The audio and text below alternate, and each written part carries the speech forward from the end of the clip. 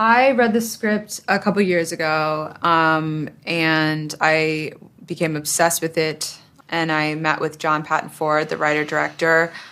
He agreed to allow me to produce the film, and I wanted to play the character of Emily.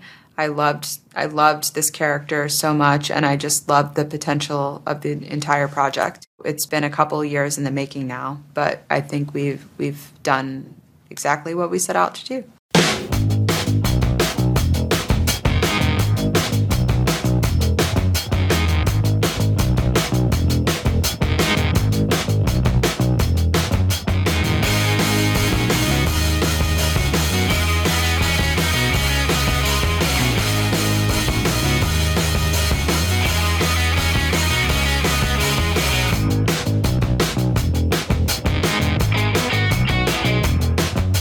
Hey everybody, welcome back to a brand new episode of Not a Bomb Podcast.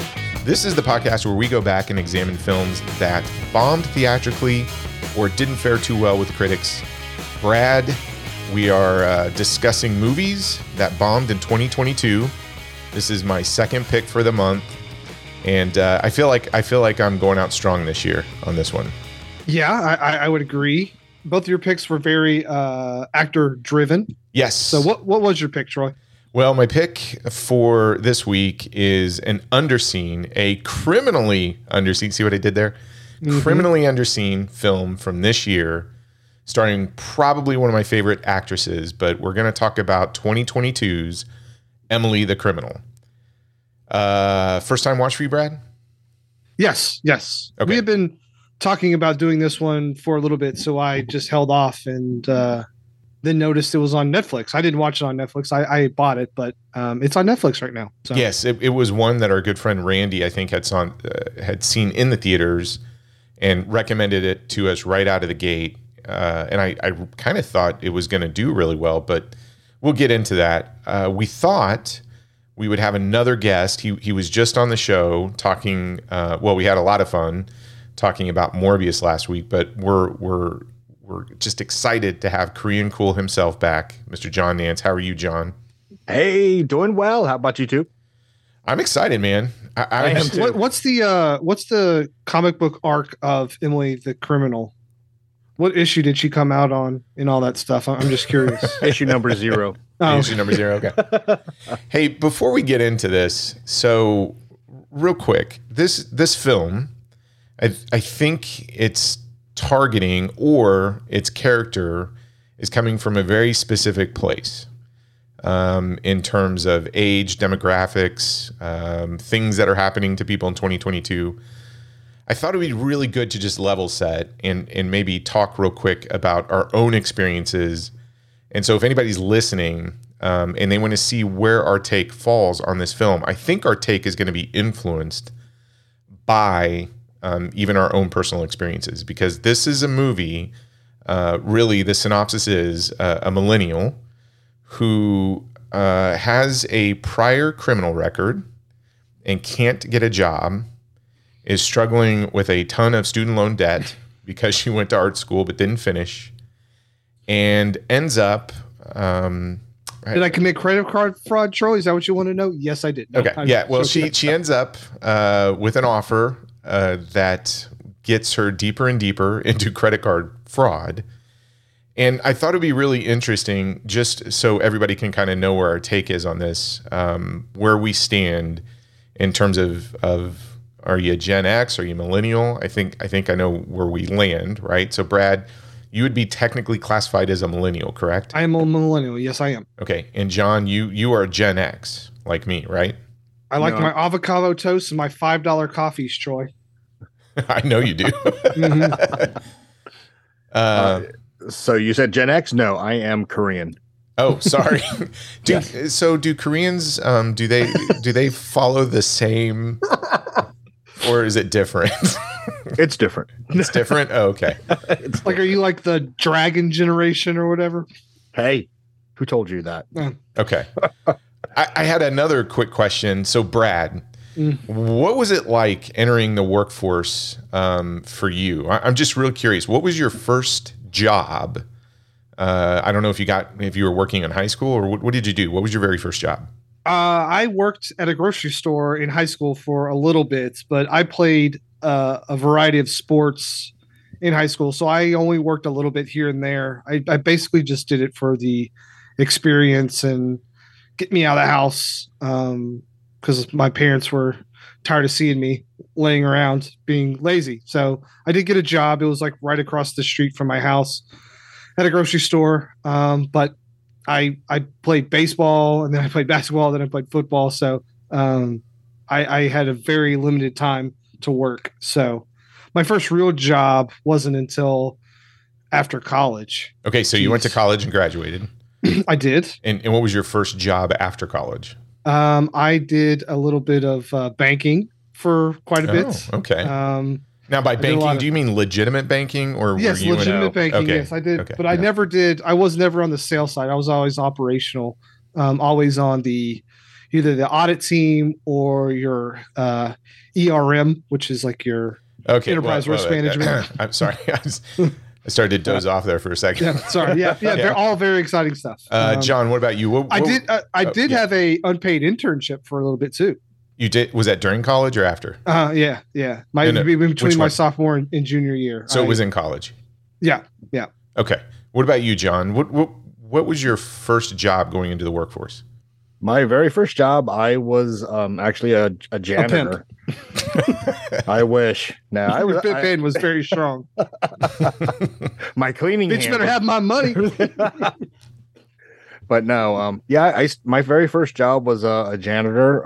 Actually worked with my mom. She was trying to work 2 jobs and she needed help at night. So, being Did you ever have to use that pink stuff on vomit? No, this was actually one of those nice office jobs. Just going. I think the worst part you had to do was take cans of compressed air, spray it on the gum somebody in these nice offices. You said gum, right? Gum, yeah, okay. Gum. And freeze it and scrape it off the carpet. I don't understand how they did that, but yeah. Then after that, I started branching out. Little entrepreneurship. I started I'm actually the one that started the company that tries to reach people to see if they want to extend their car warranties. Fuck that was you. Oh my god, I want to throat punch you right now. Yeah, but no, it was janitor. Had several odd jobs. Eventually went to college. Well, I was working at a warehouse, slinging sofas and mattresses and stuff, but I was going to school at night, finished my degree. And then after my degree, landed my first job as a college graduate doing web development work as a contractor for one of these big corporations. And then I eventually moved on to that corporation. And here I am now doing a little bit of everything. Okay. My first job was at an Italian restaurant, and I don't mean a chain. I mean a real Italian restaurant. Domino's? No. Although that's like Brad's favorite pizza place. It's not my favorite, but it's up there. It was the first time I ever cleaned up blood too in a bar because the owner beat the crap out of some guy who owned money. So Jimmy was out there stomping somebody? No, I don't know how it went down. It was just like, hey, you gotta go make this cleanup in the bar. And I started out as a dishwasher and eventually made it up to like salad boy and cook prep. And that's where I learned how to cook too, because the head chef would get, he'd start drinking, and then by about 8 o'clock, at night, he's just 3 sheets to the wind. And so me and Kevin, we had our first jobs together. That's where we learned to cook. Went to school, graduated, and my first job outside of college was operations manager for a dental laboratory. Nice. Yeah. So, and that was an experience, man. What? I was did any of you all, do any of us have experience with student debt?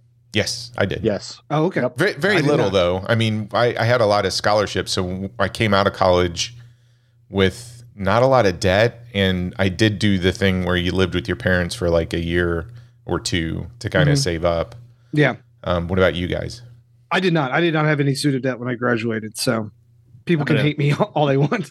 Yeah. No, I was a spoiled white kid. So yeah. Yeah. And I went back to school, did the loan thing, graduated, got my, had student debt, paid that off. Yes. people, you can pay off your damn debts. Paid that off about 2 years ago. I mean, it was a sacrifice, but it was a sacrifice I had to make, for the betterment of my family. And, suck it up, people. Well, we're not going to get preachy here, but it's fair to say that none of us, in terms of our own personal experience, would be able to look at the film and even the story arc of this film and have identifiable story beats. Is that fair? Like, none of it lines up to our personal experiences. No. My frame of reference for this movie is very small. Okay. The character would be within plus or minus probably 15 years of me, maybe. Yeah, she's probably roughly 25, 26. So, yeah, she's close to my age somewhat. Not as much as more than I would like to. I'm outside of her age more than I'd like to be. So, okay. Well, so it's a little bit uncomfortable, but I actually related to her in quite a few, too many ways, actually. So I kind of got an understanding of where she was, her character in this story. Was it the tight shirts? Is that how you related? No, but that was like, something happened on my remote. It would not come out of pause. For a while. Oh, okay. No, that's good. That's interesting. Because this is why I sort of wanted to bring us all together on this one. Yeah. It is very topical for 2022, but the character and the origin and what the movie's about. I was really curious if anybody had any prior experiences that become relatable. Because I'll be the first to say, Emily being the central character and everything that she does. I've had some shady choices myself that I've made, not to the extent of committing like credit card fraud but I have been hanging around with the wrong people at some point in my life. And unbeknownst to you, or did you know they were unwieldy at the time? I had an inkling. Mm-hmm. Just when I was getting into like the kickboxing stuff, teaching martial arts, there is a side of that where, some guys are like, hey, you want to go hurt this guy? And you're like, what? Really? But, yeah. It's like that part in the town. It's, we got to go hurt somebody. Whose car are we taking? Yeah. Kind of. I mean, not to the extent. Yeah. So, but it's strange to me where this character starts in the movie and then where she ends up. I was just really curious if there's any of these story beats in terms of first jobs or struggling to get out into the workforce after college, what kind of debt you had. I mean, to some degree, I think we all, other than Brad, might have had some kind of debt, maybe to start out with. And hell, I remember getting my first credit card and I did not use it wisely. I mean, ran right out. No one did. Genesis, because they do it. They give you, you sign up for a credit card when you're in college, and they give you like a Frisbee and a T-shirt. And they're like, by the way, it's 29% on this, so good luck with that, dumbass. And then you get the bill, and you're like, holy shit, you have to actually pay this thing. Yeah, you learn the hard way, right? Yeah. But that's interesting, John. I mean, so there are aspects of the character in terms of the story, and we'll get into it. You just say that you're grounded with some of her experiences, then. Oh yeah, I mean, I'll just without, and we'll talk about it later, as you said. But coming from a family where there was a lot of struggle, and there's just times where things that you want in your life, both for personal gain or just material gain, are sometimes unobtainable unless you do the creative. Ah, okay. Got it. Well, this will be an interesting conversation. So, Brad, we're talking about a film that I think flew under the radar in 2022. Yes, however, it stars and is produced by, I think, a major Hollywood player. Because if you go back, and we'll get into this when we look at their filmography, I think Aubrey Plaza just, she has her hands on a lot of things, both as director, writer, editor, everything, right? And TV, actress. Yep. But when, let's go way back this year when this film was released and talk about when Emily the Criminal hit the theaters. Yeah, so Emily the Criminal comes out August 12th, 2022 with a reported budget of $2 million. its total domestic gross, no international on this one, is $2.156 million. So you're breaking even on production. I'm sure the advertising and all that stuff wasn't huge on this one, but look, these smaller shops, this was put out by, who was this put out by? Vertical Entertainment, Roadside Attractions, which are both under Universal. But if you put out something that's 2 million, I mean, at minimum, you want to make what, 6 probably is probably like if you're investing 2, you're spending another 2 to make another 2. So yeah, that comes out to about 6. So, you know, I don't think it had like the big theatrical push. And I also think the P&A on it isn't high either. No, not at all. Yeah. But I'm sure it just kind of limped across the finish line more or less. Yeah. And this one is probably one that might have some legs. I'm sure the deal with Netflix, I'm sure Netflix gave them some sort of money to stream it for a certain period of time. I know for a little bit on VOD, like Apple, it was, kind of higher on the rental stuff. So it's making money, but when you invest $2 million, you don't want to make your investment back over a course of a year, because you could spend that money somewhere else. Yeah. It hurts your cash flow. You're stretching out, a lot of stuff. And especially if you're smaller, not having that constant flow of income can really, stagger your plans for projects and stuff like that. So you have to think, this isn't Disney here. So, if you're spending $2 million on this, you could have spent $2 million on something else. Maybe that makes more money. Then you can spin up some more projects, make more money. It's all kind of compounding after that. But with this, you're kind of waiting for those receipts to come in. And, so it makes your projects a little bit more stagnant. So anyway, like I said, comes out August 12th, 2022. Its opening weekend, it makes $669K. So that's 1,000. So just under $670K.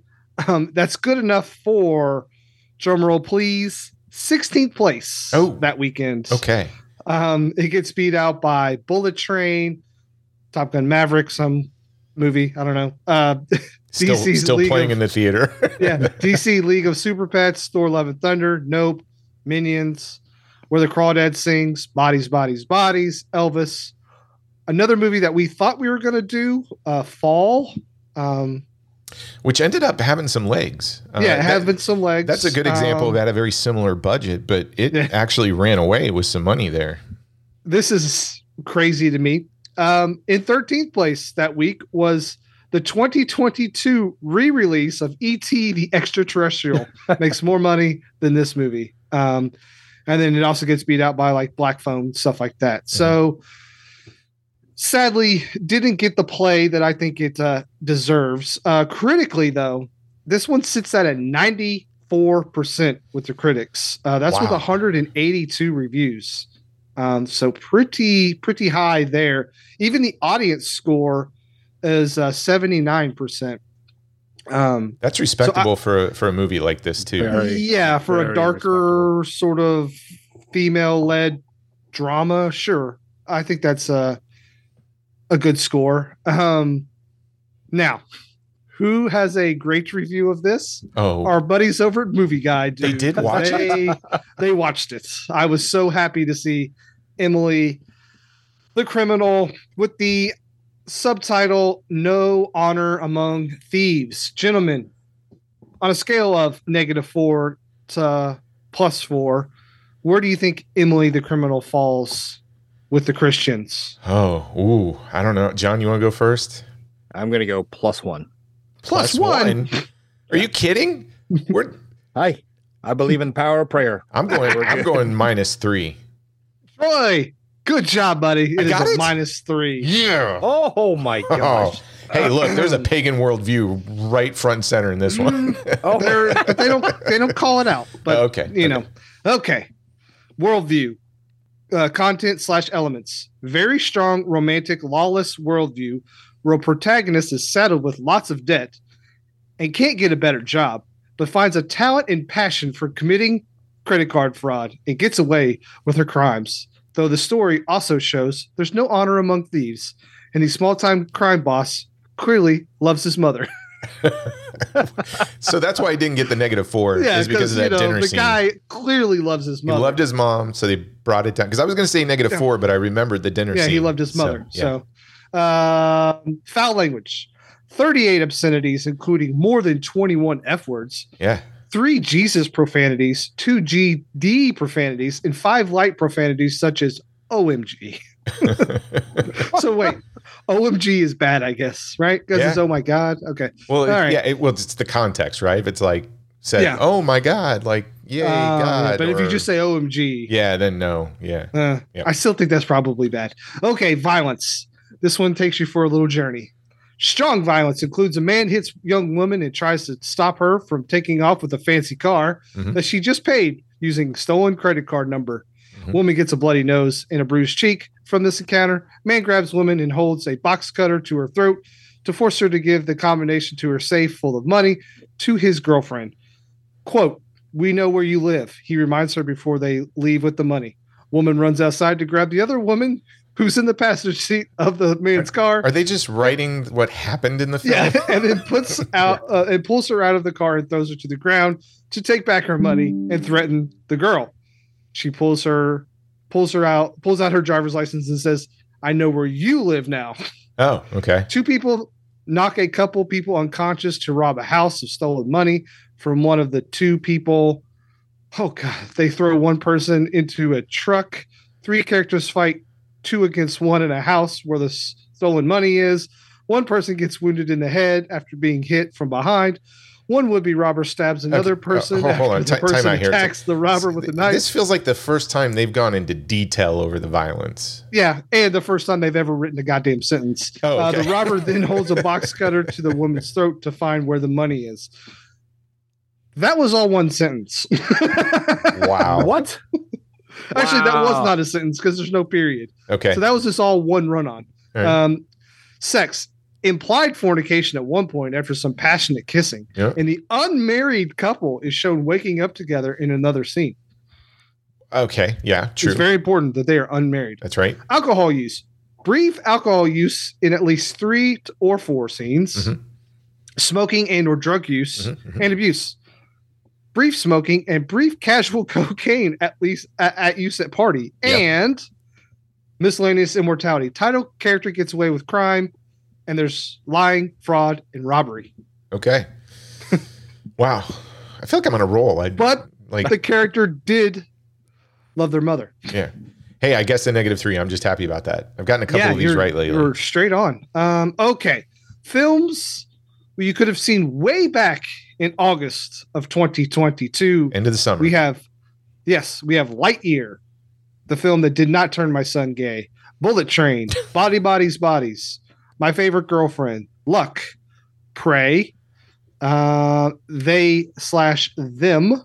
What else we got here? So that's a mix of theatrical and streaming options, right? Yeah. Yep. Okay. I'm just trying to think. Fall, like I said, Day Shift, which was streaming only. Anything else I had of note here?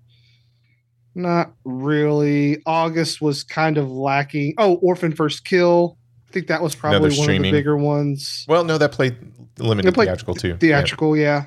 Samaritan, not great. The Invitation, guess that was the horror film for that month. And that's probably, that's about it. Okay. Nothing too great in August of this year, to be perfectly honest with you. Latter part of the summer, pretty much done with all the big films. Okay. Well, this next section is going to go really quick when we talk about the people behind the camera and in front of the camera, because we have a lot of new faces and names we haven't ever mentioned before. So let's start talking about the people behind the camera, starting with director John Patton Ford. So he was also the writer of this film. He's done a short film in 2010 called Patrol, but this is his first major theatrical work. So this is really the only thing he has to his name out there. And again, he is he's credited for the screenplay and also directing. Director of photography, Jeff Bierman. Lots of shorts and music videos and television going all the way back to 2007. And even if you look at his filmography, I don't think anything necessarily stands out theatrically. A lot of independent stuff, or even documentaries like In Organic We Trust from 2012. Looks like he did, 2 films. Emily the Criminal and First Love both came out this year. We move over to editor. Again, you're going to see a ton of shorts and television. This year, Harrison's been pretty busy. He's got Emily the Criminal, Good Girl Jane, and The Year Between. Again, these are names that probably from a television or independent film circuit, they're going to show up quite a bit, but nothing from like a big major studio perspective. Well, let's talk about the cast. Here we'll spend a little bit of time. So one of the producers is also the star, and it's Miss Aubrey Plaza. She plays Emily. She has 83 acting credits, 10 producing credits, with Emily the Criminal being one of those. 3 credits as a writer, 3 credits as a director. Now, would you say that she came on the scene in terms of prominence, or people started noticing her with Parks and Rec? That was what, 2009 to 2015? Do you think that's where... Oh, yes, for sure. For sure. Okay. I'm just going to start with you, John. What's your take on Aubrey Plaza in general? I mean, she's been around for a little bit. I think she's a major player now in film and television. But what's your general impression?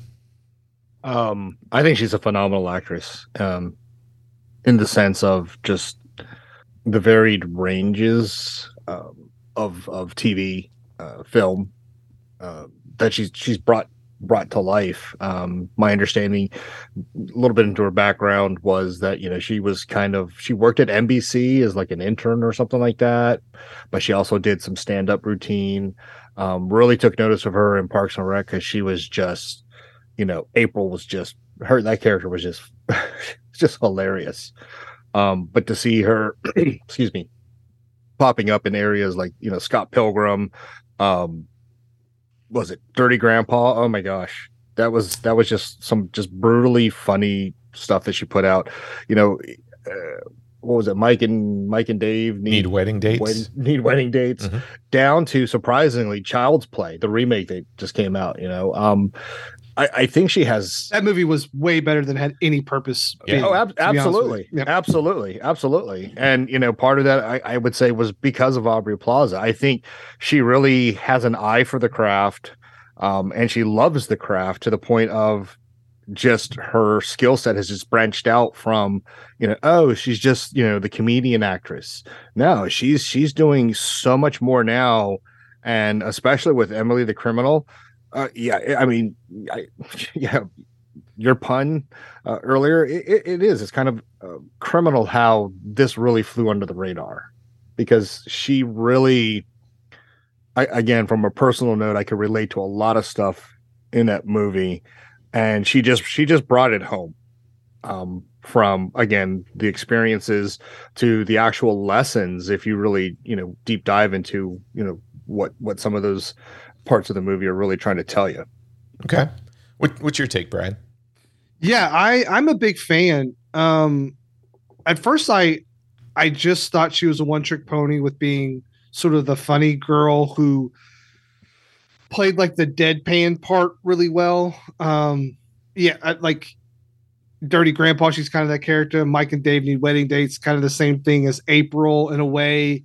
So I didn't really take notice until Ingrid Goes West, and then like Child's Play, Black Bear, and then I started to really sort of take notice of what her true talent is, and it's just acting, not just being the funny girl, but really sort of committing to a character and really sort of selling it.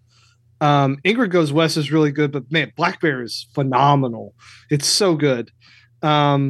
So if you haven't seen that, she also is a producer on that as well. And I think she's choosing films that are definitely not not a typical role for her. And I think something that really sort of stretches her as an actor and really shows off her talents. I think people are starting to take notice. She really is taking it to a whole new level. And I think we're going to see her in the next Francis Ford Coppola film. And I think that might kind of catapult her into some different stratosphere. And I think she's going to be in a big movie. She's going to be nominated for an Academy Award in the next 5 to 10 years. I'm sure of it. She's going to make a run. Like if I was buying stock in actors right now, I would buy Aubrey Plaza stock before it went IPO and get on board early. So that is a great analogy. I mean, if I were betting on the talent out there right now, all my chips would be in Aubrey Plaza 100%. Yeah. And I know you're not supposed to do that. You're supposed to spread it around and avoid risk and stuff, but I think she's that good. And like you guys, I never thought she was a one-trick pony, but I always thought that deadpan sort of sarcastic humor that she had down to a science was so good and just so disarming in terms of its total charm. And anytime she would show up in a film or a television show or anything of that nature, I was always kind of interested. And I loved a film that she had done early on, Safety Not Guaranteed from 2012, which is a lot of fun. That's right. Yes. It's a good one. But it wasn't until 2017, Ingrid Goes West. When I saw that one, I'm like, what happened? Like Aubrey Plaza was always good.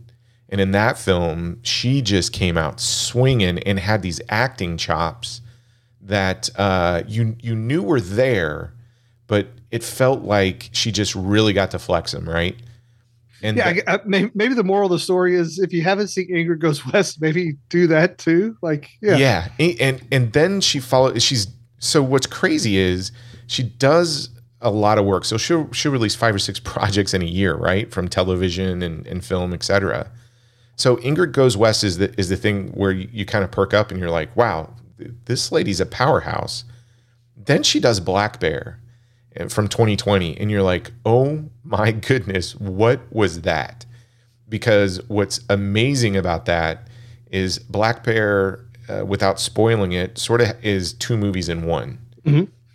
And her character, she plays a character that kind of goes through 2 different storylines, which ends up in essence being sort of 2 different characters.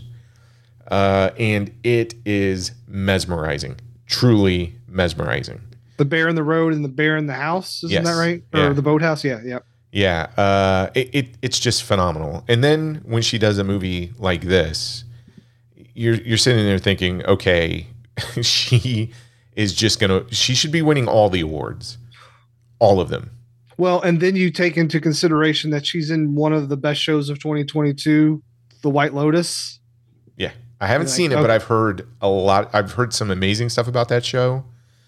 And if you liked Black Bear and Ingrid Goes West, it's side into that black comedy drama, but it's an anthology.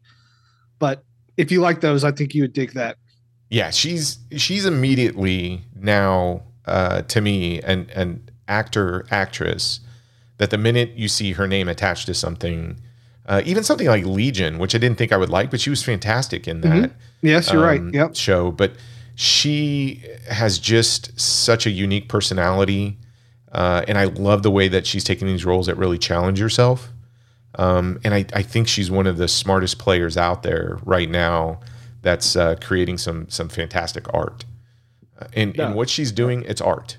It really is. Yeah. Yeah. I mean, I think you said, she's taking a risk to really get out there and show just how good she is by simply doing a lot more of these indie, not big, not Fox Studios or a Sony or Paramount. I mean, she's going with a lot of independent films that, I mean, again, we mentioned Dirty Grandpas, Need Wedding Dates. I mean, like you said, that was, her deadpan sarcastic, quick wit firing off, and she probably saw that, this is all they are really seeing me as. Let me branch out here a little bit and show them really just what I'm capable of.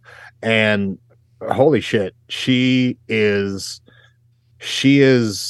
she is something else. You guys called it. She is something to watch for over the next 5-10 years, because she's got something special, and I can't wait to see what she really, throws herself into, to say, hey, look, this is what I want to show you guys, my vision of what it is. So let me know what you think. Yeah, and it's not even the next 5 or 10 years. Go back to 2017. Like, start there. Yeah. Start with Ingrid Goes West, and you're going to be like, holy cow, this is not April Ludgate from Parks and Rec. No. There is so much talent in just the 3 films between Ingrid Goes West, Black Bear, and Emily the Criminal. I mean, this is unfair, but like when she was in Parks and Rec, I kind of just thought, oh, she might be like someone like a Kat Dennings. Like, she'll kind of pop up in big movies and she'll be like a bit character. Because Kat Dennings is not great. Like, she's funny, but not, doesn't have the talent as Aubrey Plaza. But then you see Aubrey Plaza do stuff like this. You're like, no, Kat Dennings wishes she was Aubrey Plaza any day of the week. I'll go out there and say folks like Jennifer Lawrence wishes she was Aubrey Plaza. I think Aubrey Plaza is the best out there right now. And don't get me wrong, I think Jennifer Lawrence has some great films in her filmography. It's fantastic. Like in the line of like this movie, in a way. It is, but I don't think Jennifer Lawrence could deliver something like Black Bear. I just don't think she can.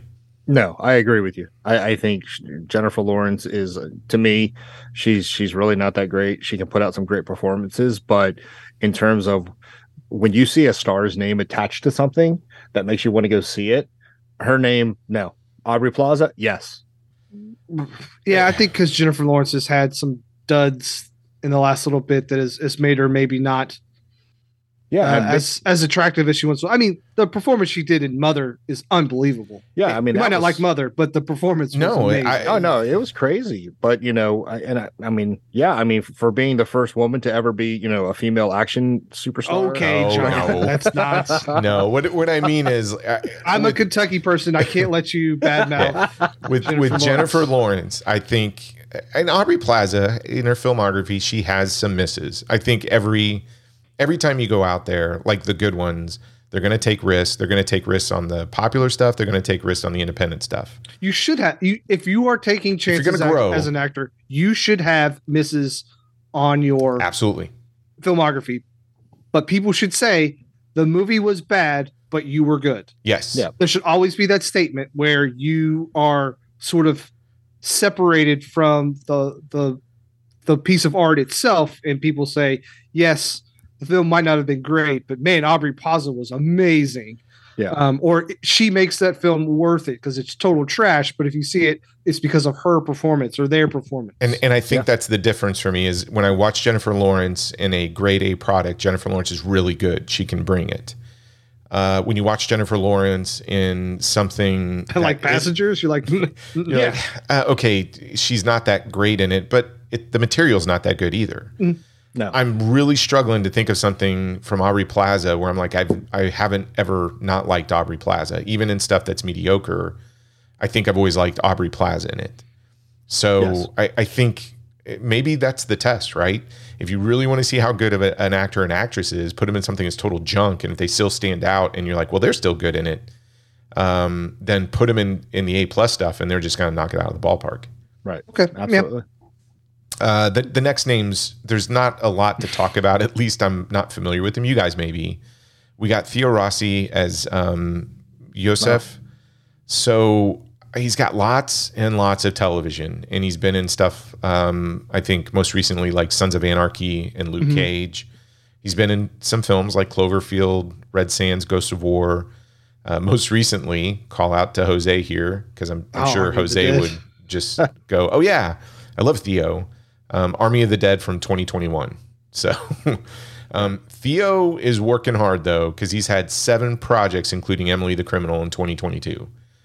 So the guy's out there working. And we'll talk about his performance here in a little bit. I'm going to slaughter this next name. Yes. Slaughter. Is it Megalyn? Yeah. Megalyn. Etchi Conwoke? I don't know. Yeah, sure. Yeah, we'll go with that. Liz. Now, she's got one notable credit on her filmography. She was in Buffy the Vampire Slayer, the television show, back in 2003. I thought it was interesting when she's transitioning to film. She has a role in 2013 in the film A Good Day to Die Hard. She plays Pretty Reporter. Yeah. So I think she's a very attractive woman. She is. I think she's kind of up and coming. She's had a couple of major projects, but not major roles. She was in the 2017's Chips, 2018's Night School, and Late Night from 2019. We've got Jonathan Avigdori as Khalil, Yusuf's cousin. Lots and lots of television, including Lincoln Lawyer, The Equalizer, FBI, Snowfall, SEAL Team, etc. This guy's a workaholic too. He has a credit on IMDb as creator, writer, and director of the TV show America. We've got Bernardo Badillo as Javier. Again, lots of television, including Snowfall and Animal Kingdom, and a couple of films here and there, most recently Sully in 2016. So outside of Aubrey Plaza, everybody else, they're kind of drawing from some independent films, or not so independent films, but maybe smaller parts. Well, you missed one name. I'm getting there, and a lot of television. Outside of Aubrey, the other name that you may recognize who has a small role is Gina Gershon, or Gershon is Alice. She plays Liz's boss, so she comes in later in the film. And we talked ad nauseum about Gina when we talked about Showgirls back in 1995. We did. Yeah, I think we need a recap though. We'll just sit here and talk about Bound. I mean, she's amazing in Bound. And she's in Face Off. And she's in Face Off, yeah. Yes. Production and development. So in writing Emily the Criminal, John Patton Ford drew on his own experiences with student debt and working at restaurants. After Plaza read the script, she came on board as a producer in addition to agreeing to star in the film. So as the story goes, she fell in love with this thing, immediately wanted to back it, and this was sort of a big project for her for a couple of years. And the only other thing to take note is it's an independent film. It was filmed in 20 days on a $2 million budget. Which is fast. That is fast. Very fast. Yeah.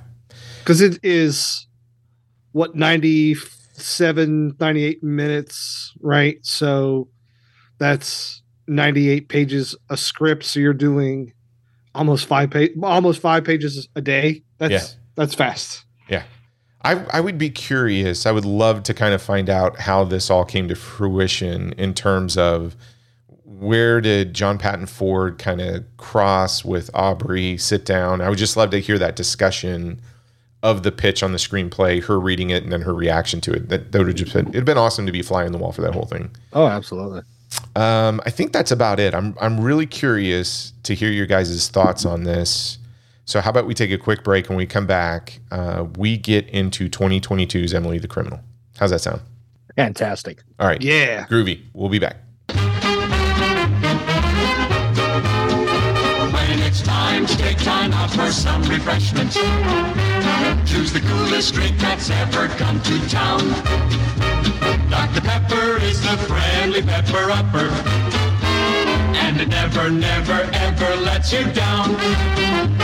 When the party needs a friendly pepper upper, Dr. Pepper is the drink to pass around. Dr. Pepper is the friendly pepper upper, and it never, never, ever lets you down. Gather round and have a frosty Dr. Pepper. Dr. Pepper is the coolest drink in town. Dr. Pepper is the friendly pepper upper, and it never, never, ever lets you down. Regular or king size? Frosty, man. Frosty. Paradise, Texas, 1932. Prosperity was just around the corner at the nearest bank. Hot money, hot cars, hot damn Angie Dickinson is Big Bad Mama with her finger on the trigger and Texas by the tail. Big Bad Mama, she gave her girls everything, her looks, her lovers, and the crime of their lives. When it comes to vice, Mama knows best. Why can't we be right up there with Ford, Rockefeller, Capone, and all the rest of them? Big Bad Mama. Times were tough, but she was tougher. We're gonna have everything we ever You're wanted! Angie Dickinson, William Shatner, Tom Skerritt in Big Bad Mama. 3,336 banks went bust in the Depression. Mama busted half of them. Big Bad Mama, in color, rated R.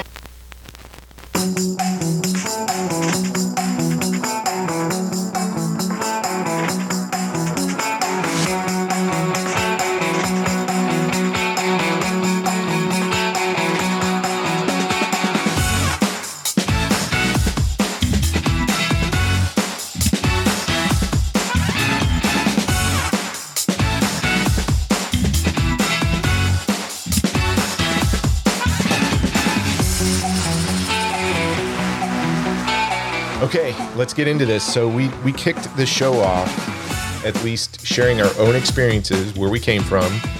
We got two white guys, one a millennial, one a what am I classified again? Gen X. And then we don't know what John is because you said Koreans have a different set. I don't know. I'm gonna plug you in Gen X. Okay. So, where should we start on this, dude? We need to talk about the ending, but let's save that towards the end of the conversation. For people who haven't seen it, maybe we'll put a little spoiler. Like if you want to go watch it, stop here. Yeah. So let's stay away from the ending when we share our thoughts. But okay. I'm going to kick it over to you, John, for first impressions. This was a first time watch for you, and I think we all did not catch this in the theater. Nobody did, Troy. Yeah, nobody did. Well, Randy did because he was the one that was talking about it. So what are your thoughts on Emily the Criminal, John? For a first time watch, by the time it was done, I was like, holy shit, shame on me for not watching this in the theater. I do remember seeing the trailer for it in the theater. But again, it was one of those, oh my gosh, I got to see this because Aubrey Plaza. But it fell off the radar because I had not seen it advertised after that. Watching the movie, it hit home a lot in terms of circumstances, getting yourself into a corner to which you really don't know what to do. You know it's not the right thing to do, but you need to do it because, how else are you supposed to live? And by the end of it, I'm sitting here telling myself, this movie has so many poignant thoughts that if people didn't really take time to analyze, what is it that you can really take away from this film, I think they're doing themselves a disservice. I think Aubrey playing Emily really created a character. When you're seeing her, you're listening to her, you're watching the events that she's going through. It's relatable to, I think, quite a many people who may not be as deep in the hole as she might have been, but feeling that sense of being stuck, kind of in a rut, not sure how to get out. I can't get a leg up. I can't really catch a break. So I'm going to do what I have to do, to keep, going on the next day. The events, meeting people, as she did with Yosef, who comes up as a very, very, Theo Rossi, just really great. Always know him as Juice from, like you said, Sons of Anarchy, but he really creates a character that I think we all knew someone like that in our lifetime, right? It's like, here's a guy, he has the facade of, I got everything in order, I'm on top of my game, I got my gold chains, I got money to show. So you kind of want to, emulate that. When I finished watching it the first time, I waited till the next day to go over it a second time, because the first time watch, it was really deep. And it touched me in a way that was very personal, in a sense of, this could be you, this could be your friend, this could be another family member, that somebody in your life like this, right? And I think the moral of the story to me was basically, stop lying to yourself, number one, and do what you're best doing, right? and like you said, we won't talk about the ending just yet, and I'll explain a little bit about that. See if it makes a little bit more sense for everybody. But okay, that's an interesting take. Yeah, it is because, like I said, there's a lot of good moral takeaways from this that I think hopefully people can really just sit and analyze and understand it. It's a great movie. Number one, it's a great movie, great performances. Do yourself a favor, just take some time, watch it. Okay. What about you, Brad? What was your reaction to it? Yeah, I think this film captures struggle in a really interesting and profound way. I feel like I'm very fortunate, and I haven't really had much of a struggle for my almost 40 years. Yeah, I've had moments here and there, but overall, I feel like I've lived a very fortunate and easy life compared to the vast majority of people. So it really is hard for me to see characters struggle and live with, to sort of not make ends meet. But this one really kind of got me immediately because, like I said, like Emily and I are in the same generation. I was 2008 thinking at some point in time I was probably going to lose my job because in banking, if you weren't in the money making part of banking, you thought I'm going to get cut because this is just not where banking is going right now. Luckily I was not, but that's kind of like my biggest fear at that point in time was just losing my job. I had a job, but anyway, but Emily is ultimately very still relatable to me. Even though like her struggles and my struggles are different, I still have struggles. They're not as profound as hers are. I struggle to be a good dad, struggle to make sure that I leave my kids better off than I am when better off than, they were. But this movie really sort of got me as like the storytelling is not really your typical storytelling in a film like this. Like she has two roommates. I don't know if they ever speak or we know their names or anything like that. Her friend is a little bit one note. She's just trying to get her a job. So like all this character building around Emily isn't the best. Like we know like her relationship with Yusuf, and that's kind of about it, right? And you don't think like, so that's interesting. You don't think her and Liz's relationship a little bit, but enough? It's mostly, hey, we grew up together. We went to art school together. I'm successful. You're not. That's our relationship. I feel somewhat bad for you because in our past, I'm assuming Liz was in the car when they got a DUI. When she got a DUI. I don't know if the DUI story was real.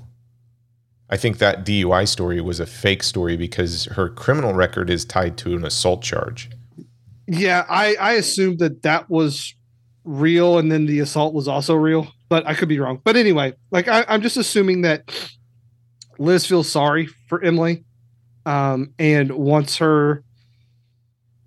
to kind of save her in a way, and that's not what a relationship should be founded upon. Like I feel like Liz wants. Or does she? She doesn't, but she wants to come across like she cares. But she uses Emily. She uses Emily. She does, yeah. But I think she wants to drag her along to make. I think Liz uses Emily so Liz can feel good about herself. But that's not like their relationship isn't fully fleshed out in this movie. What I'm getting at is Yusuf and Emily have a relationship, and then everything else is just kind of secondary. Which is totally fine. Like that is a way to tell a story. This movie is 97% about Emily, and it should be. And we talk about films that rely solely on the lead actor's performance. and you look at Emily and you're like, I don't know if anyone else could pull this off. And I don't know if I want anyone else to play Emily, because Aubrey Plaza is spot on. And you feel her struggle. Like, you know, she's working and she just kind of casually is like, dude, I'm working this because I need this job because I have $70,000 worth of student debt. Like, fuck this job, but I need it because I have to pay off this student debt. And you see her like living with roommates because, you know, the cost of living is crazy and rent is crazy. And, you know, we penalize people who have made mistakes in the past. And so it's like it's this compounding problem that she didn't graduate college, which fine, you know, but she ran up the debt like she did. And then she got, you know, in trouble. And I'm sure from what her story is, it was she basically finally stood up to her boyfriend and, you know, who knows what the whole story is. But anyway, but yeah, man, Emily is a fascinating character, one that I think you sympathize with, and then you also are like, don't go down this road. Don't go down this road. Please don't go down this road. Because once she sort of is into that world, you can see that the money starts coming in. It's easy for her. She's somewhat good at it. But you're rooting for her in one way, and you're telling her to run the other direction. But look, man, like I've had chances to make real easy money doing some things that probably maybe not aren't illegal, but maybe the legality might be a little fishy. But I've never needed money that bad to go down that road, and I'm thankful for that every day. But you see characters like this, and you know how easy and how attractive that would be when $200 is more like $2 million to you, right? Like if when we talk about things, it's like, oh, how much does that cost? Well, it's like, well, it doesn't matter because the cost of you and the cost of me are two different things. Those are two different values. To Emily, $500 might be life-changing, right? And $200 is life-changing. Yeah, and you will do a lot for that. And I very much sympathize with that.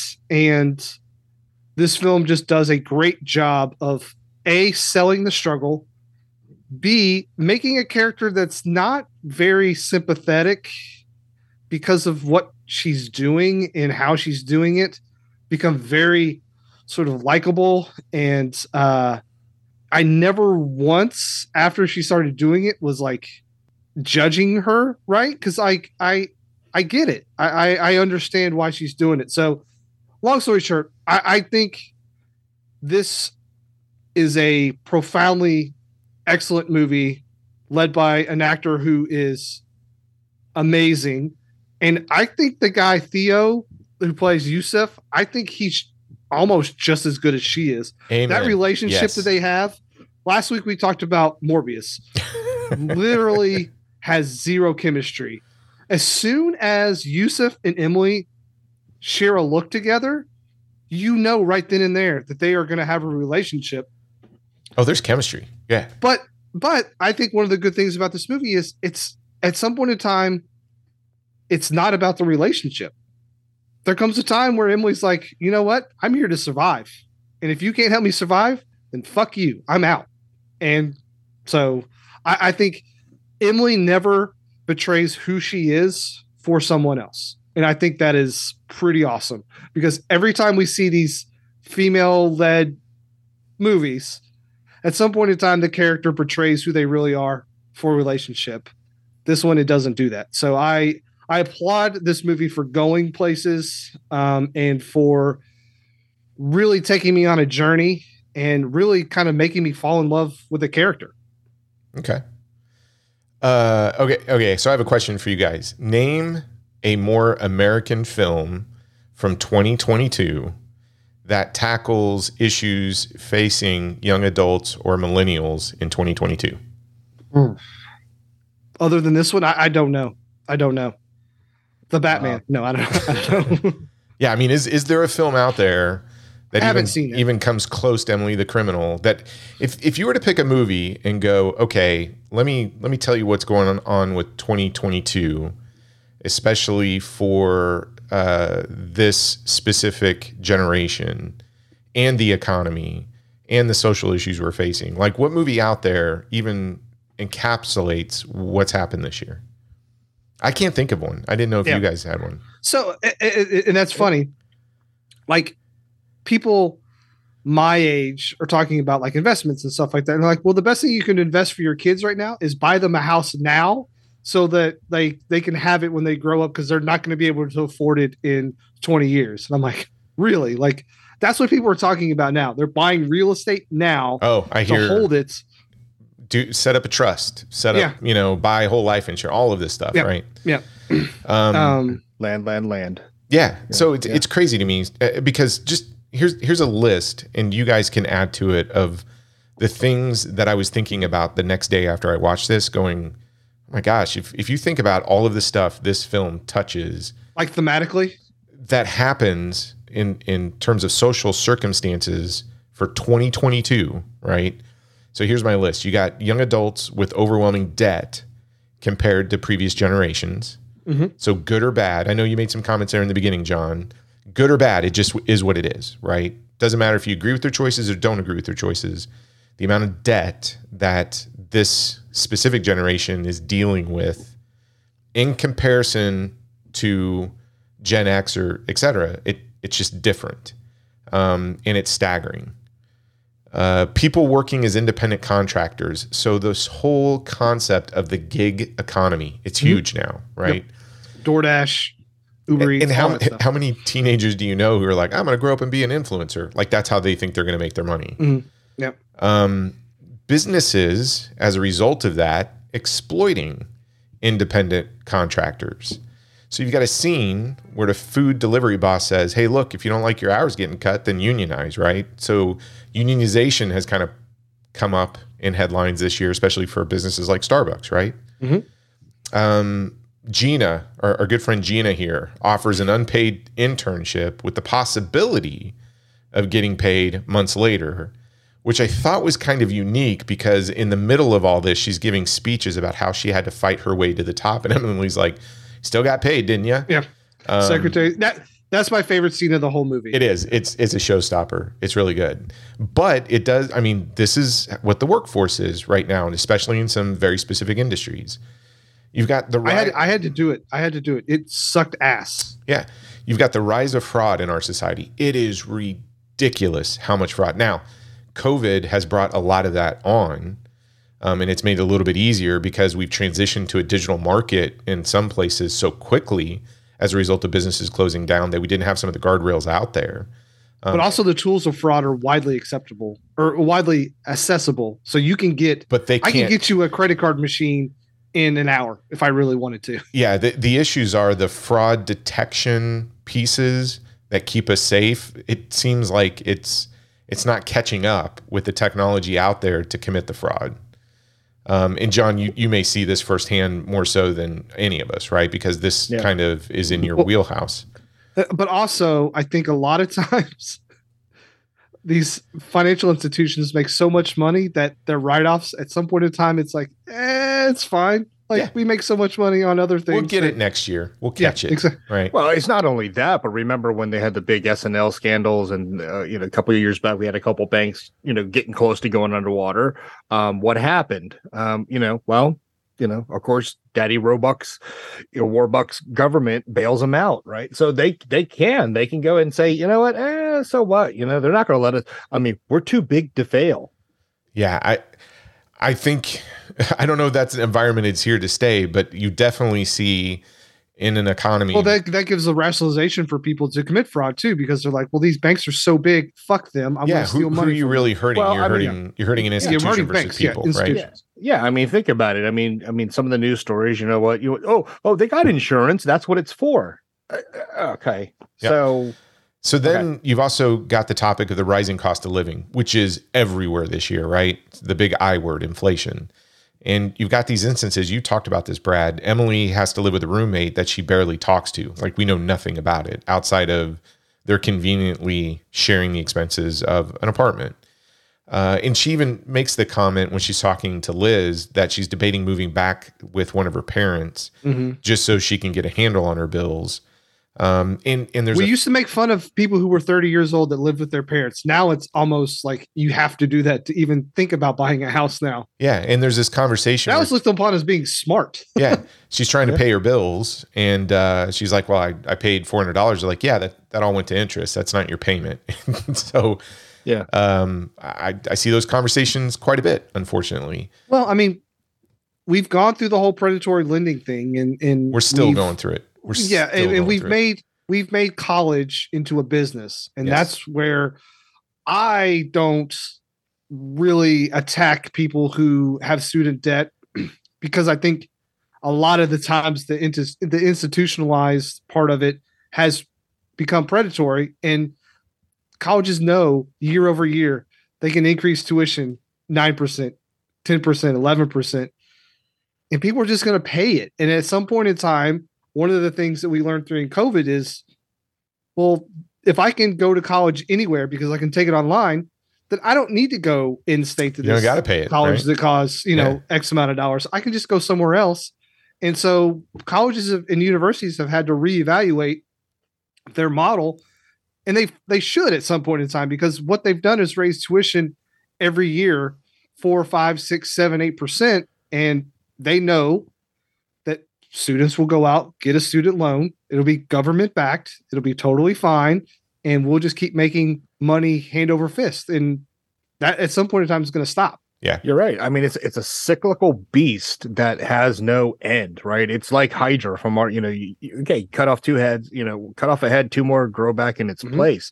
And that's one of, and I think that's one of the, if people are taking notes to tell their kids, that's one of the biggest things, if you go to college, understand that this is now the start of your adult life. If you start taking loans and stuff, that's part of the responsibility as an adult you're going to have to possibly incur unless you take other ways to, either get a scholarship, work part-time and stuff like that. Nowadays, as you said, it's all subsidized, backed by somebody. And to your point, Troy, these colleges they're real pieces of shit when they raise tuition rate prices, right? But then you look at, well, okay, what are these students? What is my child now getting with this increased tuition rate? We have all the term, what's our return on investment? Well, they're just going to keep up and up and up, and we're not seeing a return on our investment. Yeah, it's complicated. What's amazing is they tell, since my kids are 6 and 3, when they go to school, I will need $500,000 for both of them to go out of state for 4 years. Yeah. Now you know why I collect comic books. but think about $1 million, Troy. Yeah. I ain't got $1 million. But think about this for a second. So this film has all of those things jam-packed, and that's not one little social issue there. Oh no, it's not. Well, but the best part about it is, we were talking about it before we started recording. It's not up in your face like. Oh, it isn't. That's preachy. What I love about this film. So what's really amazing is you get all of these topical issues layered throughout a modern film noir or thriller, and it never at one point feels preachy in your face. It's so matter of fact, and the story and Emily and her voyage into this criminal activity are center stage. Yep. But all of these issues become motivators for some of the decisions that are made in the film, right? How many choices did it take her to get into the criminal world? A lot. No, it took one. Well, hold on. Yeah, you're right. It took one choice, but it took a lot of different factors. Yeah. So what's amazing? So you're one choice away from basically being in a criminal underground. Absolutely, everybody is. I mean, you sympathize with the plight of the character, but you also see her making that bad choice or choices. Right? It's complicated. It's not black and white. It reminds me of this saying that I'd heard a while ago. You're born looking like your parents. You die looking like your choices in life. And this movie exemplifies that. So in this case, Emily's choices have some very interesting consequences that you don't expect. And I think it actually sort of bucks traditional story trends. And you definitely don't expect the ending. We'll talk about that shortly. And I actually think the ending's a bit defiant, and it's definitely making a statement. We'll talk about what that is. But I think you guys have said this. The most important thing you should take away from this film is how freaking amazing Aubrey Plaza is as an actress.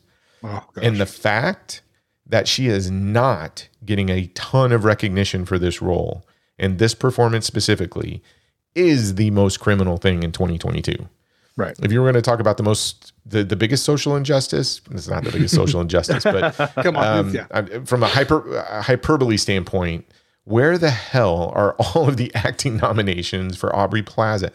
I know, Brad, she got nominated for something in the Golden Globes, but it wasn't this, right? Yeah, I don't know. She got it for the television show you just mentioned. Oh, White Lotus. Yes, Yeah. she's nominated for White Lotus for Best Supporting Actress, but she did not get anything, I think, for the Golden Globes for actress in a dramatic role, right? No, she did not.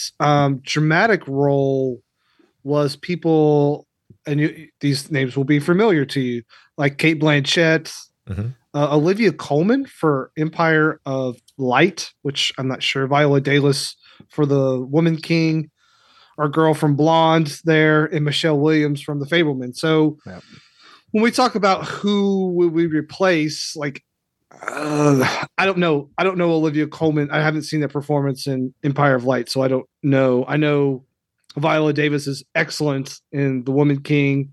I'm sure Cate Blanchett is amazing.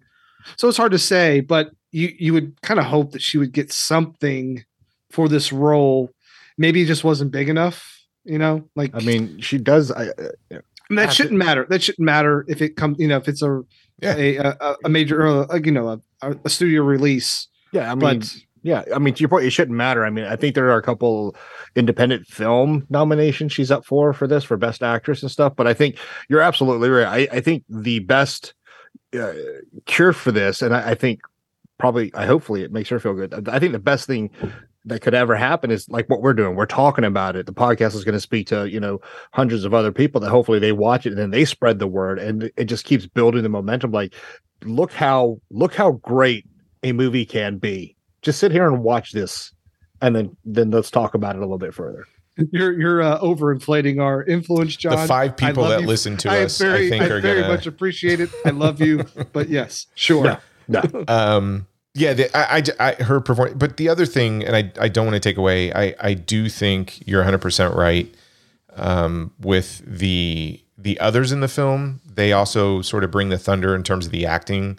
Specifically Theo Rossi. I think he's fantastic. Yes.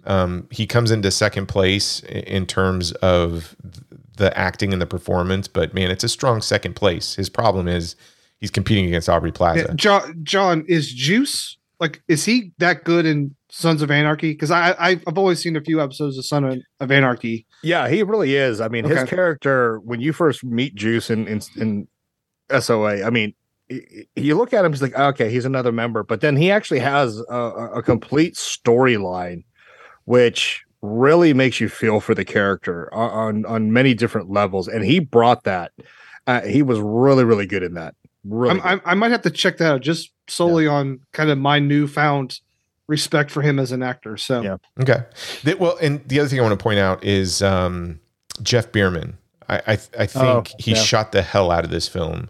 You get these close, intimate shots with Aubrey Plaza when she's struggling with these difficult choices, and the camera isn't afraid to get personal, and it works with an actress like Aubrey Plaza. The closeness brings you into her world, and you get to see things through her eyes. And the other thing that I want to highlight is I really do think the script and the direction is top notch. I mean, I cannot believe this is the guy's first time film. Yeah, it blows my mind. I will put this guy on a short list of like what he does next. Like, I'll check out. Yeah, I'll go in blind. I don't care. Like, whatever he does next, I'm gonna check it out and just solely off of his direction and his writing, and like the writing of the script is great. Yeah, I mean, how many times have we talked about, give us a story, give us a story. He story. Okay, here you go. And he just smacks you over the head with it. This is so good. You're absolutely right. Whatever he brings out next, I'm just gonna go watch because I'm excited to see. Hopefully, he stays true and understands that what he did here is something special, and he can keep that. He can keep that going. Don't be a sellout. Just keep doing it, man. He creates so much tension. Yes, I mean, first and foremost, this thing's a thriller, and there's so much tension in these little and big scenes, which I think is amazing. So you get what I'll consider a big scene, which is like the first purchase. I think it's intense, right? All she's got to do is take a credit card, go buy a TV. And who knew that taking a fraudulent credit card into a store and buying a TV could create so much tension, right? Then you get the next bigger thing where has to go in on this fraud in purchasing a car. And it's tense already. And then it's like, hey, you got to fill this form out. And she knows she has 8 minutes before she's caught, right? And then you get these other smaller moments that are super tense, like the dinner scene with Yusef's mother. Mm-hmm. All of a sudden, Khalil comes in and it becomes super tense. It goes from sweet to tense organically. The confrontation interview, I think, is the standout. Yeah, like if you're getting nominated, like that's the scene that they show for like your nomination. Yeah, and I love Emily as a character when she's being given this logic or reasoning of like, this is how it is, right?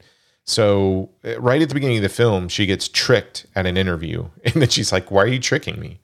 If you had all the information right now, why aren't we talking about it? And then when it finally comes to Gina Gershon's character and is saying, hey, you're going to work here. We're not going to pay you. In a few months, we'll see what happens.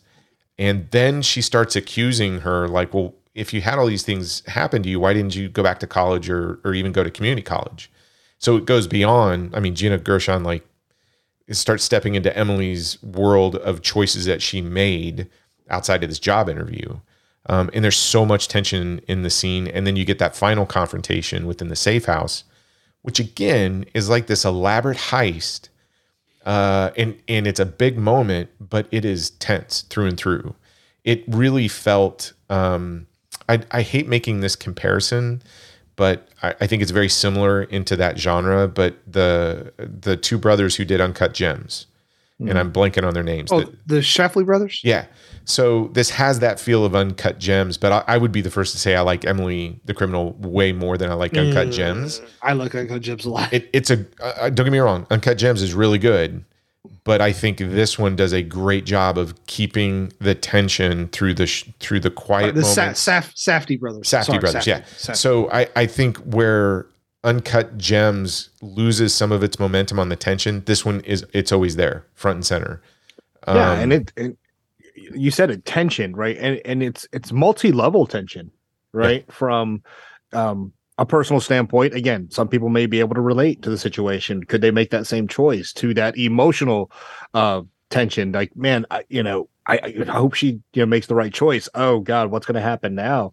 The tension is so multi-level that like you kept going through the scenes, and it just like, oh my God, I'm kind of exhausted because man, there's just so many levels that I just went through in this in that particular scene. It was so great. It is. And don't get me wrong, Uncut Gems, I think, man, that third act in Uncut Gems is I'm edge of my seat. Yeah. But to me, this one starts it and it's always there, even in the small moments to the big moments. Emily the Criminal has it all throughout. The difference is like Sandler's character in that is making choices and you're getting angry at him for making those choices because you're still pulling for him, but you're disappointed every time he makes a choice. And this one, I'm not disappointed with Emily. There is more sympathy with this character.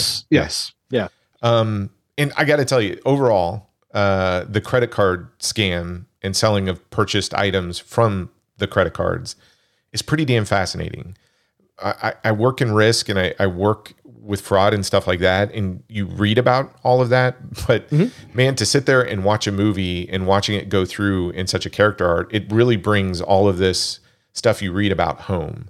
So I'm assuming, right, they're charging those to those credit cards. Obviously the credit cards that charge gets rejected, but you've still got the product. Then you go sell the product. Then you go make a new credit card. And Yeah, I mean, so you're buying all those card numbers on the dark web and all that stuff. Yeah, so if you like, hey, everybody, you should watch this film just simply to understand why you should protect your personal information in the digital world. And then also know that your digital information is out there somewhere. It's just a matter of time. Yeah, it's crazy. Yeah. That's the scary thought. I mean, the push it's coming, right? Go completely digital. But we said it earlier. We're talking about it now. I mean, look at the level. Look how easy it was for them to snatch somebody's name, snatch somebody's card, and they're off to the races, right? And now that it's going to be pushing all digital, I can tell you right now, it's going to get a lot easier, folks. Well, and the fact that somebody can just do it out of their apartment was crazy to me. Like, here's a computer, here's a machine that puts numbers on pieces of plastic, and boom, you can make $10,000-$15,000 pretty quick. Yep, which is nuts to me. Yep. I want to spend a little bit time in some of the themes, and especially that end, unless you guys have some more, because I want to transition to the. Oh yeah, let's talk about the ending. Okay. Well, let me just say before we talk about the ending, we talk about, hopefully you folks, when you watch it, you understand what I mean about, stop lying to yourself, put yourself in those places, right? You're so deep in the hole, you get presented a choice. Go make a quick $200 by, buying a TV with a fraudulent credit card. Don't lie to yourself. If you're that deep of the hole, you're probably going to do it. Okay. And like we said, the consumer, the person whose credit card you're supposedly using, if it's a credit card, they're not out that money. Like it's not them. It's Capital One. Like you guys Capital One is out of that money. I feel like you guys are. So they're not.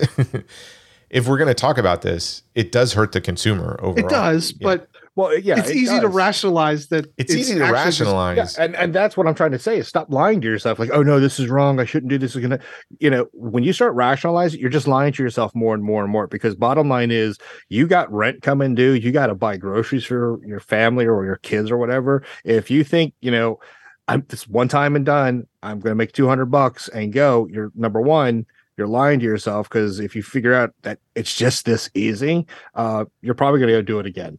Because it's $200 cash, tax free, which is more like it's like $400. Yeah, so. Exactly right. All right, exactly well let's talk, because this gets into some of the thematic stuff, right? And especially that ending. So for anybody, I don't even know what minute we're on. We're probably around the minute 20 mark. I don't know. Or hour and 20-minute mark. Yeah. If you want to go see this film and be surprised by the ending, stop here, come back and visit this after you watch Emily the Criminal. You can find it easily on Netflix. If you want to own the Blu-ray, it's only like $12 or $14. And, that's how much I think it was $12.99 when I bought it on Amazon. Yeah, and as a matter of fact, I'm going to be adding it to my library. That's how much I love this movie. Yeah, I definitely would tell anybody who collects films from a physical perspective, go out and buy this sucker. Yeah. And I'll mark in the show notes when the spoiler happens and when it ends, so you'll know. Yeah. So I'm going to ask some questions from here on out. We're all the guardrails are off, spoiler free. What do you think the movie is saying about the millennial experience in today's society? So your main character has a criminal record and can't get a decent job because of it. And she's an art student who racked up a bunch of student loans but didn't finish college. And more specifically, is she a victim of the system, or is she worsening people like her that are stuck in a cycle of debt with this whole credit card scheme? As the millennial, can I go first? I can't wait for your response. So we tell, and I'm guilty of it already. We tell our kids, you can grow up to be whatever you want. Be whatever you want, just as long as you're happy. Be whatever you want. I used to say you could be the president. Well, now anyone truly can be the president. But what we don't tell them is the real things about life, about how much things actually cost, and how much housing costs, and how much this is, and how much that is. And I think it's very interesting that they chose her to be an art student, because we always hear about, oh, you went to this liberal arts school and wanted to be a hippy dippy artist, and you took out $300,000 worth of loans so you can make $35,000 a year. And that is true. I think someone should have looked at that person who was potentially going to only make $50,000 a year and say, look, maybe taking out $300,000 worth of loans, it's not the best idea if you're only going to make X dollars. But that's not really what we say, right? We say, well, what's going to make you, you're never going to work a day in your life if you do what you love. And that's what's most important. That's what we always tell people. That is total bullshit. It is. That is a fallacy that we keep selling to people, that it doesn't matter just as long as you're happy. I'm sorry. That's wrong. We shouldn't be telling people that. We should tell them that shit is expensive. And you need to make, sorry. Okay. Money is important. Call me a sellout, call me whatever. Look, this is coming from someone when I was 15 years old. I wanted to draw comics. It's super hard to do that, and I wasn't that great. But also, if you're not one of the best, you don't make that much money. Sure, I would have loved to draw Spider-Man every day for the rest of my life. But if I was just some random artist, I wouldn't be doing well. So at some point in time, you got to man up or woman up and say, sure, that's my dream, and that's what I want to be. But I also want to eat, and I want to be able to some point in time not work. And everyone is guilty of just looking at people and saying, hey, be whatever you want. Oh, just be whatever you want. It's your life is gonna be so great if you just do what you love. And this movie kind of encapsulate that for me, because she's this art school student. She loves to do art, but then she starts making money. And the art goes away. As soon as that money starts hitting that hand, that art is done. But she ends up doing art at the end of the film. Really? What's the last scene of the movie, Troy? She's drawing. No, she's not. No, she's not. No, there's two scenes. She's drawing. So what's the last scene? The last scene, we'll talk about that in a second. Okay. You cannot. So here's the thing. That last scene, you cannot take in and of itself. You have to take the last 5 minutes. You cannot do it in isolation. I don't think so. No, I don't think so. I totally disagree with you. I think the reason because they could have shown it in the other order. But I don't, from a storytelling, no. I don't think so. Troy, she does art, and then she has an epiphany that says, you know what? I'm good at this other thing too, and it makes real money. Yeah. She stopped lying to herself. Yes. And realized, this is what I'm going to do to make that bank. Absolutely. This is what I 100% agree with what John. I totally find interesting is I think that is an element of it. I don't think that's what that if you concentrate showing her drawing, and then in the next scene, you know what? I'm going to teach you all how to do this. I'm going to be the head guy again. I'm going to make that money. She gets to, so the whole twist of this is the police come, bust her apartment, try to find her. She's not there. Next, you get her living pretty much in South America. Yep. And she's doing all of the stuff that she wants to do. She's living in South America. She's on a beach. She's drawing. And then it ends with her doing the credit card scam. I don't think you can take that credit card scam in isolation. I think you have to look at the South America thing as a whole. She wasn't sitting on the beach and hit an epiphany and was like, oh, I'm going to do good. She did that as one collective thing. And I think what it's saying is, I find this to be a very radical sort of F you to the system movie. I really do. Well, I think so, yes. Yeah. Oh, it absolutely is. But it's basically saying, in my opinion, it's not about the art and it's not about the credit card fraud. It's everything else. It's don't participate in this bullshit. Go do what you want to do. And maybe the credit card stuff funds what she wants to do, but she's sitting with a bunch of cash already. She doesn't have to do that. She got the money, right? So with as much money as she had, she could live down there just fine. But if you look at everything that she wanted to accomplish or wanted to do from her dreams or what she's telling you, Yusef and stuff and others, and then says, okay, I want to go to South America. I want to draw, because painting, everything, she loves doing that. And then she's got this business now where she's running it. She's basically kind of putting a middle finger to capitalism and everything else and just saying, hey, in order for me to get what I want, I don't participate in the system.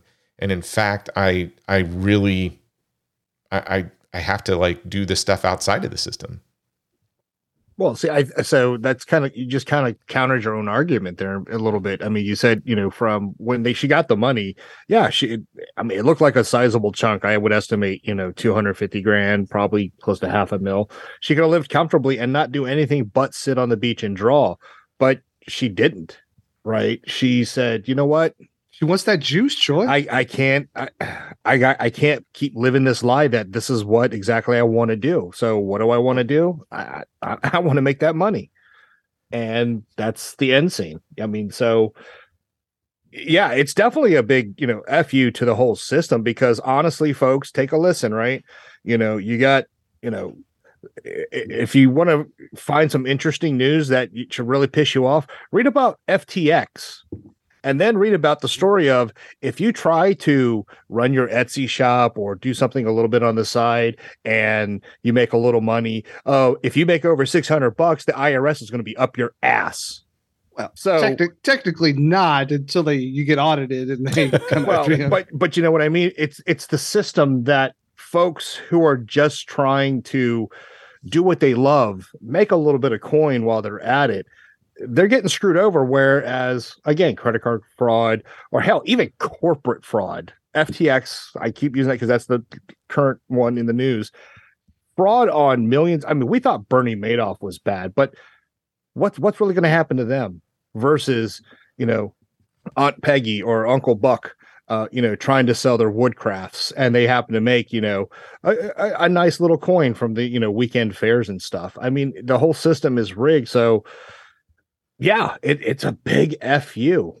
I think so, but I don't think you, if you look at it from the standpoint of her happiness being just from committing credit card fraud, I don't think you understand the character. I don't think you understand the movie. If you think about all of the times where she starts to put the drawings away and she's not doing it, etc. And even the dinner scene with the mother, where she says at some point you're going to find, Emily the accountant, or Emily the bar. She's like, you're going to find your calling, right? Or you're going to find Emily the criminal. Or you're going to find Emily the criminal, absolutely. But I think that becomes a part of it, right? In order to do the things that she loves, she can't participate within the system. It's basically saying, here's a broke student carrying all of this debt, living in a cycle of debt. And she tries to pay the monthly payments, goes all to interest. She's trying to work this job, but then she gets treated like crap. And then when she tries to go for another job, well, you got a criminal record, or you got to work X amount of months without money. And you're already struggling.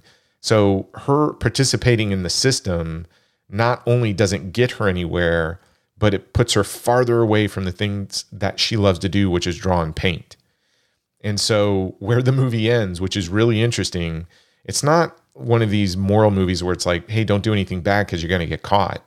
It really is like, hey, look, if you want to continue participating in this shit show going on, right? Yeah. Great, go ahead. You're not going to get very far. However, if you live outside of the system and you even take advantage of it in some criminal activity, you will end up getting to do the things that you love, which is paint and draw. Yeah, I mean, the system is rigged in a way. Like it is. It's not wrong. Not in a way. It's rigged. Yeah. I mean, I just think Troy. I think it's purposeful that they ended on her talking to that group of people to be dummy shoppers. I think it's purposeful from a detailed or plot perspective. Like it wouldn't feel right to kind of start there and then, oh, she's on a beach, etc. I think it has a more impactful statement to kind of go, she's in South America, she's doing all the things that she loves. And the reason why she's doing it is because she's just out of the system. Like, hey, I'm going to do this and I'm going to make money off of this. She doesn't need to. She's just like, I can do it. Yeah. So she's embracing all the things so I don't think, and again, this is what I love about the film is you guys can take it from, look, it only matters with that last scene. I think you got to go back a few minutes and just kind of go, from South America on, she's happy. She's living exactly what she wants, the lifestyle that she wants, and she has. I don't know, man. Like when she was sitting on the beach there, to me, it looked like she was pondering, like, there's something missing. Like I thought I was going to come down here to South America, and it was going to be my dream, Yeah, I mean, but I can't leave behind that life, baby. I got to have that money. Yeah, I didn't get that at all. Didn't get that at all. Well, see, and that's where, like you said, that's why I love this movie, because it's so multi-level. Because, Troy, you said it best, and Brad, you said it best. It's rigged. It's rigged, and from the very start, right when she's getting ready to leave high school, right? I mean, it's. I wish someone told me what I tell my kids often, which is, life is easy. People make it hard. That includes yourself, right? Yeah. And that's where, some realities of the real world, my kids fully understand it. I mean, I made sure that they understood the truth about things and not fed all that bullshit that I was fed trying to get, ahead in life. Because from her start to where she's at, I think Brad, that's where she's sitting on the beach and she's like, man, this is awesome. I'm missing something. Why aren't I completely fulfilled right now? What am I missing here? And that's where the scene cuts over and I'm like, oh shit. She looked okay, but she's missing something. And there she is doing what she stopped lying to herself. And it's like, look, I love doing this. I love being here, but you know what? This is I actually enjoyed what I did. And I'm gonna do it. I think that's what again, multi-level, so many. Oh, this movie was so awesome that it's just so many trains of thought. I love that. I love films where you come to the end and we can both, or you two minus me, can sit there and go, this is what the ending means. At the end of the day, we would agree. We're right. I mean, perception is reality, bud. Oh, it's your world. I live in it, right? So, but that's what I love about this film is you can dissect it in such a way where you talk about the ending, and I think it's interesting. Like me coming from what we talked about at the beginning of this episode, it's like, well, here's my experiences, and I'm looking at it as an older person, male, had my struggles, but not to the extent that she had them. And so and even in the industry I'm looking at, like this whole stuff about forgiving student loan debt and all that other stuff, like, yeah, to me, it's complicated. Like I look at it from this standpoint, like I totally understand people's frustrations, especially when they get so buried under that kind of debt, and they're living a particular lifestyle. And to Brad's point, maybe their parents told them, do what you love and you're never working a day in your life. And you're like, whoa, that's not the reality of it. Right. And Brad and I have talked about this at some point. If we were doing a podcast and somebody's like, well, we're going to pay, for you to do this full time, I don't know if I'd enjoy it. No. At some point you'd be like, well, now it's work and it's not a hobby, or it's, you are now then beholden to the people that you're getting the money from. Right. So I get all of that frustration from the millennial standpoint. And I'm not saying that, hey, getting rid of student debt or not getting rid of student debt is the answer. I just know that the system as a whole, no matter what choice you make, for some reason, the system just brings you back into not exactly the optimal place that you should be. And I think that's what this movie is saying is like, hey, look, especially for the millennial crowd, if you see people in this situation, this movie kind of is telling them, at some point, you just got to like start over and stop participating in this crap. Like it is just a cycle of junk. And that's an interesting message. I'm not saying it's right or wrong. What I'm saying is this movie presents an interesting perspective and message to 2022. Because I do think it's speaking directly to this year. And it's basically saying like, F you 2022. I mean, an option is to just not participate in this crap. That, or it's interesting you mentioned that, Brett. Like I wanted to be a comic book artist. I mean, I won a couple of local comic book convention, art contests a couple times. But I realized, or even then that, hey, I won. What the frick is this $20 going to get me? You know what I mean? So I think you're right, Troy, that, people need to understand, stop lying to yourself that, no, the system's not rigged. No, I'm going to be successful if I want to study Canadian music with a concentration in Bryan Adams. No, that's reality is going to be, guess what? life, life is not going to be, sweet tea and crumpets.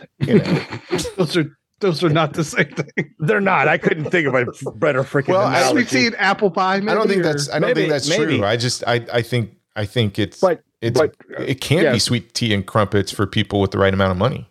Well, it can be, but but at the end, I think another one of the messages, which I definitely took away from this was like, she made decisions, and that's what people, hopefully you can pass that along too. Who said it earlier in the show, right? We at the end of our life, we are no longer a reflection of where we started. We're a reflection of our choices. Yeah, I've always believed that. What I mean? Yep. And look at the choice that Emily had to make. You know what? She wanted money. She obviously cared for Yosef, but she made a choice up to a certain point until until that relationship wasn't beneficial. Exactly. And then she goes to South America, and she already established she had parents, right? So she gave all that up, and the cops were looking for her. So she knows in all reality, she's never going home. So, but she appears to be in a really good place. Appears to be, but I think the big takeaway is understand that, sometimes your life choices are going to be some of the most difficult. And honestly, it could pay off, her sitting on the beach, painting and drawing, or understand there's still going to be some harsh realities when you make those choices, her going back to doing the credit card fraud. Yeah.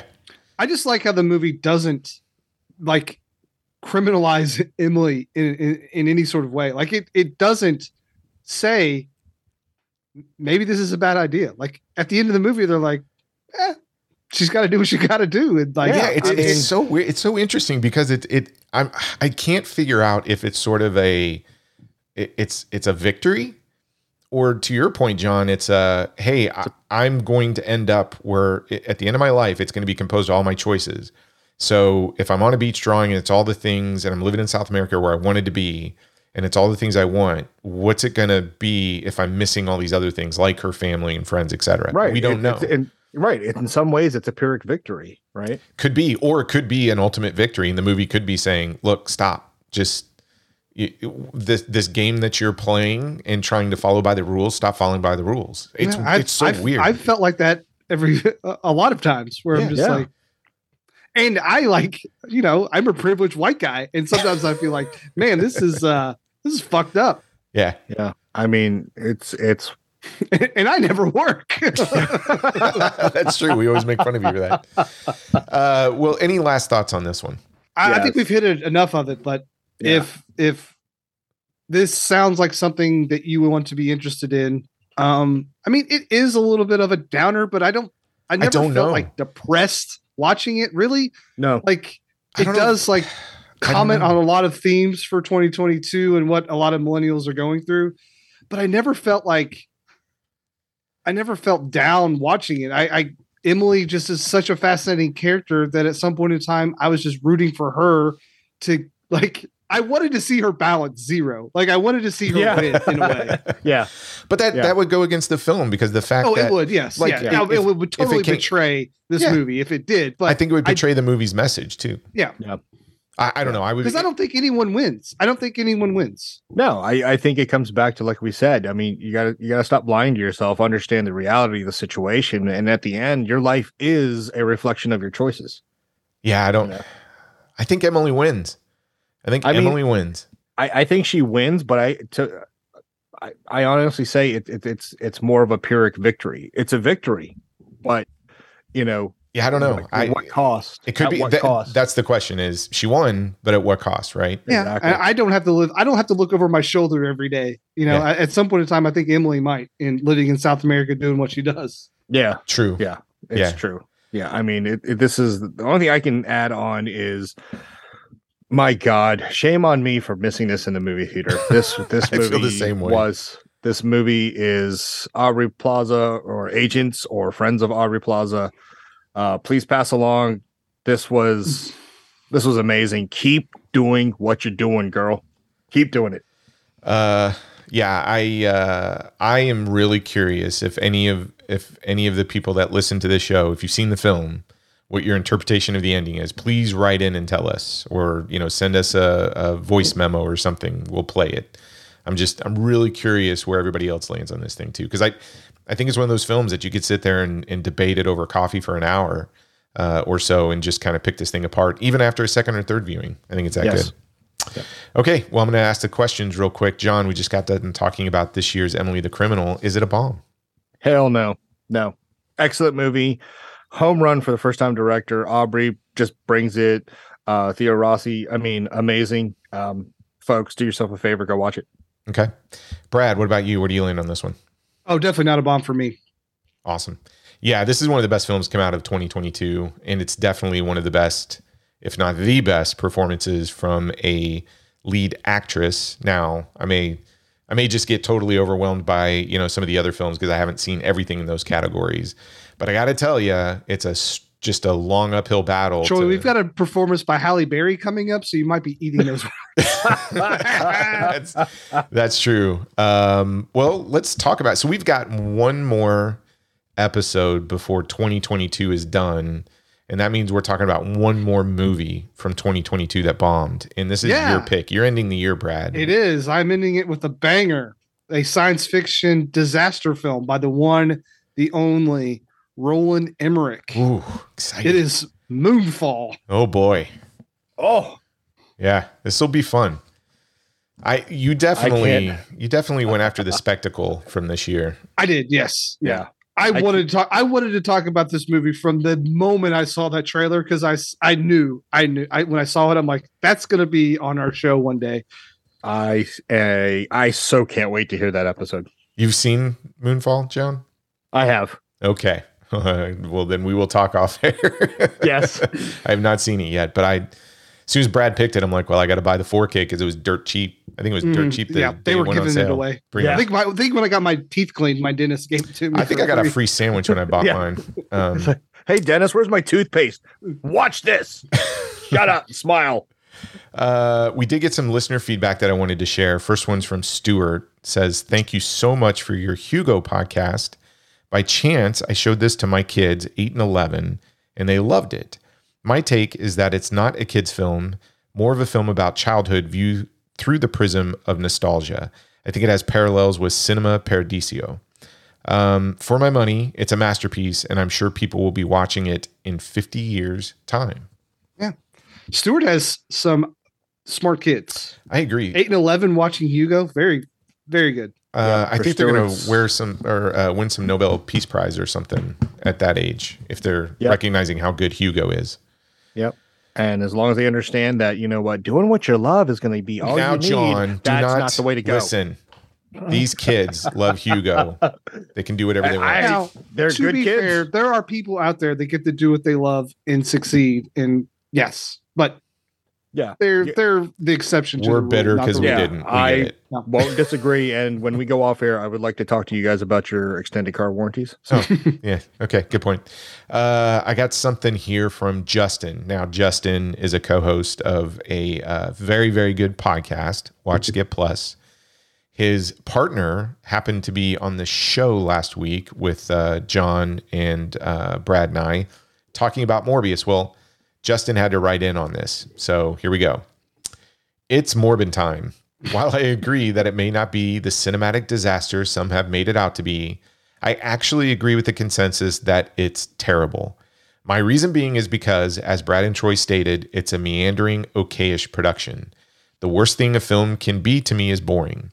There may be films I find offensively terrible or jaw-droppingly inept, but they at least elicit a reaction from me. During the entirety of Morbius, I sat in the theater bereft of emotion. I was not excited by any of the action or spectacle. I found the colors and visuals to be washed out, harkening back to the drab mid-2000 blockbusters, such as Van Helsing, Catwoman, ouch, and Underworld. Yeah, I liked Underworld. The performances were serviceable, but unengaging. Well, Gibson was pretty bad. The story was drab, suffering greatly from the restraints origin stories typically cause. There was a lack of energy and identity to this movie that hindered the entire production. I may not have liked the Venom films, but they at least had a personality to them. It is for these reasons that I consider Morbius to be a terrible picture. With that being said, I appreciate the analysis and defense of the film. As with any terrible film, the online consensus that it's the worst thing ever is overblown. Many who share those beliefs tend to have never even seen the film, instead just playing into the memes. This happened with Holmes and Watson, another film that I wound up disliking greatly, but felt the bashing came from many who probably hadn't even seen it. Admittingly, I do pick on that film and Morbius a lot, but that's because my esteemed podcasting partner, Jose, has a strange affinity for them. Let's face it, Jose likes everything. As always, keep up the great work, Justin. There you Thanks, go. buddy. That was very insightful.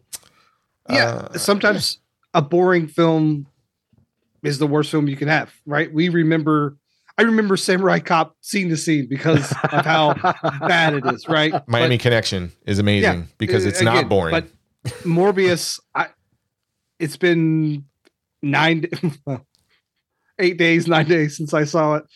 Maybe one day I'm going to tell that story on the podcast, Troy, but I'm not ready just yet. Okay. No, that's fine. And that's going to be interesting because I would like to talk to you guys once you guys watch Avatar, the newest one. Oh, yeah. I'm seeing it on Wednesday. So yeah, I'll see it on Christmas break, maybe. Yeah.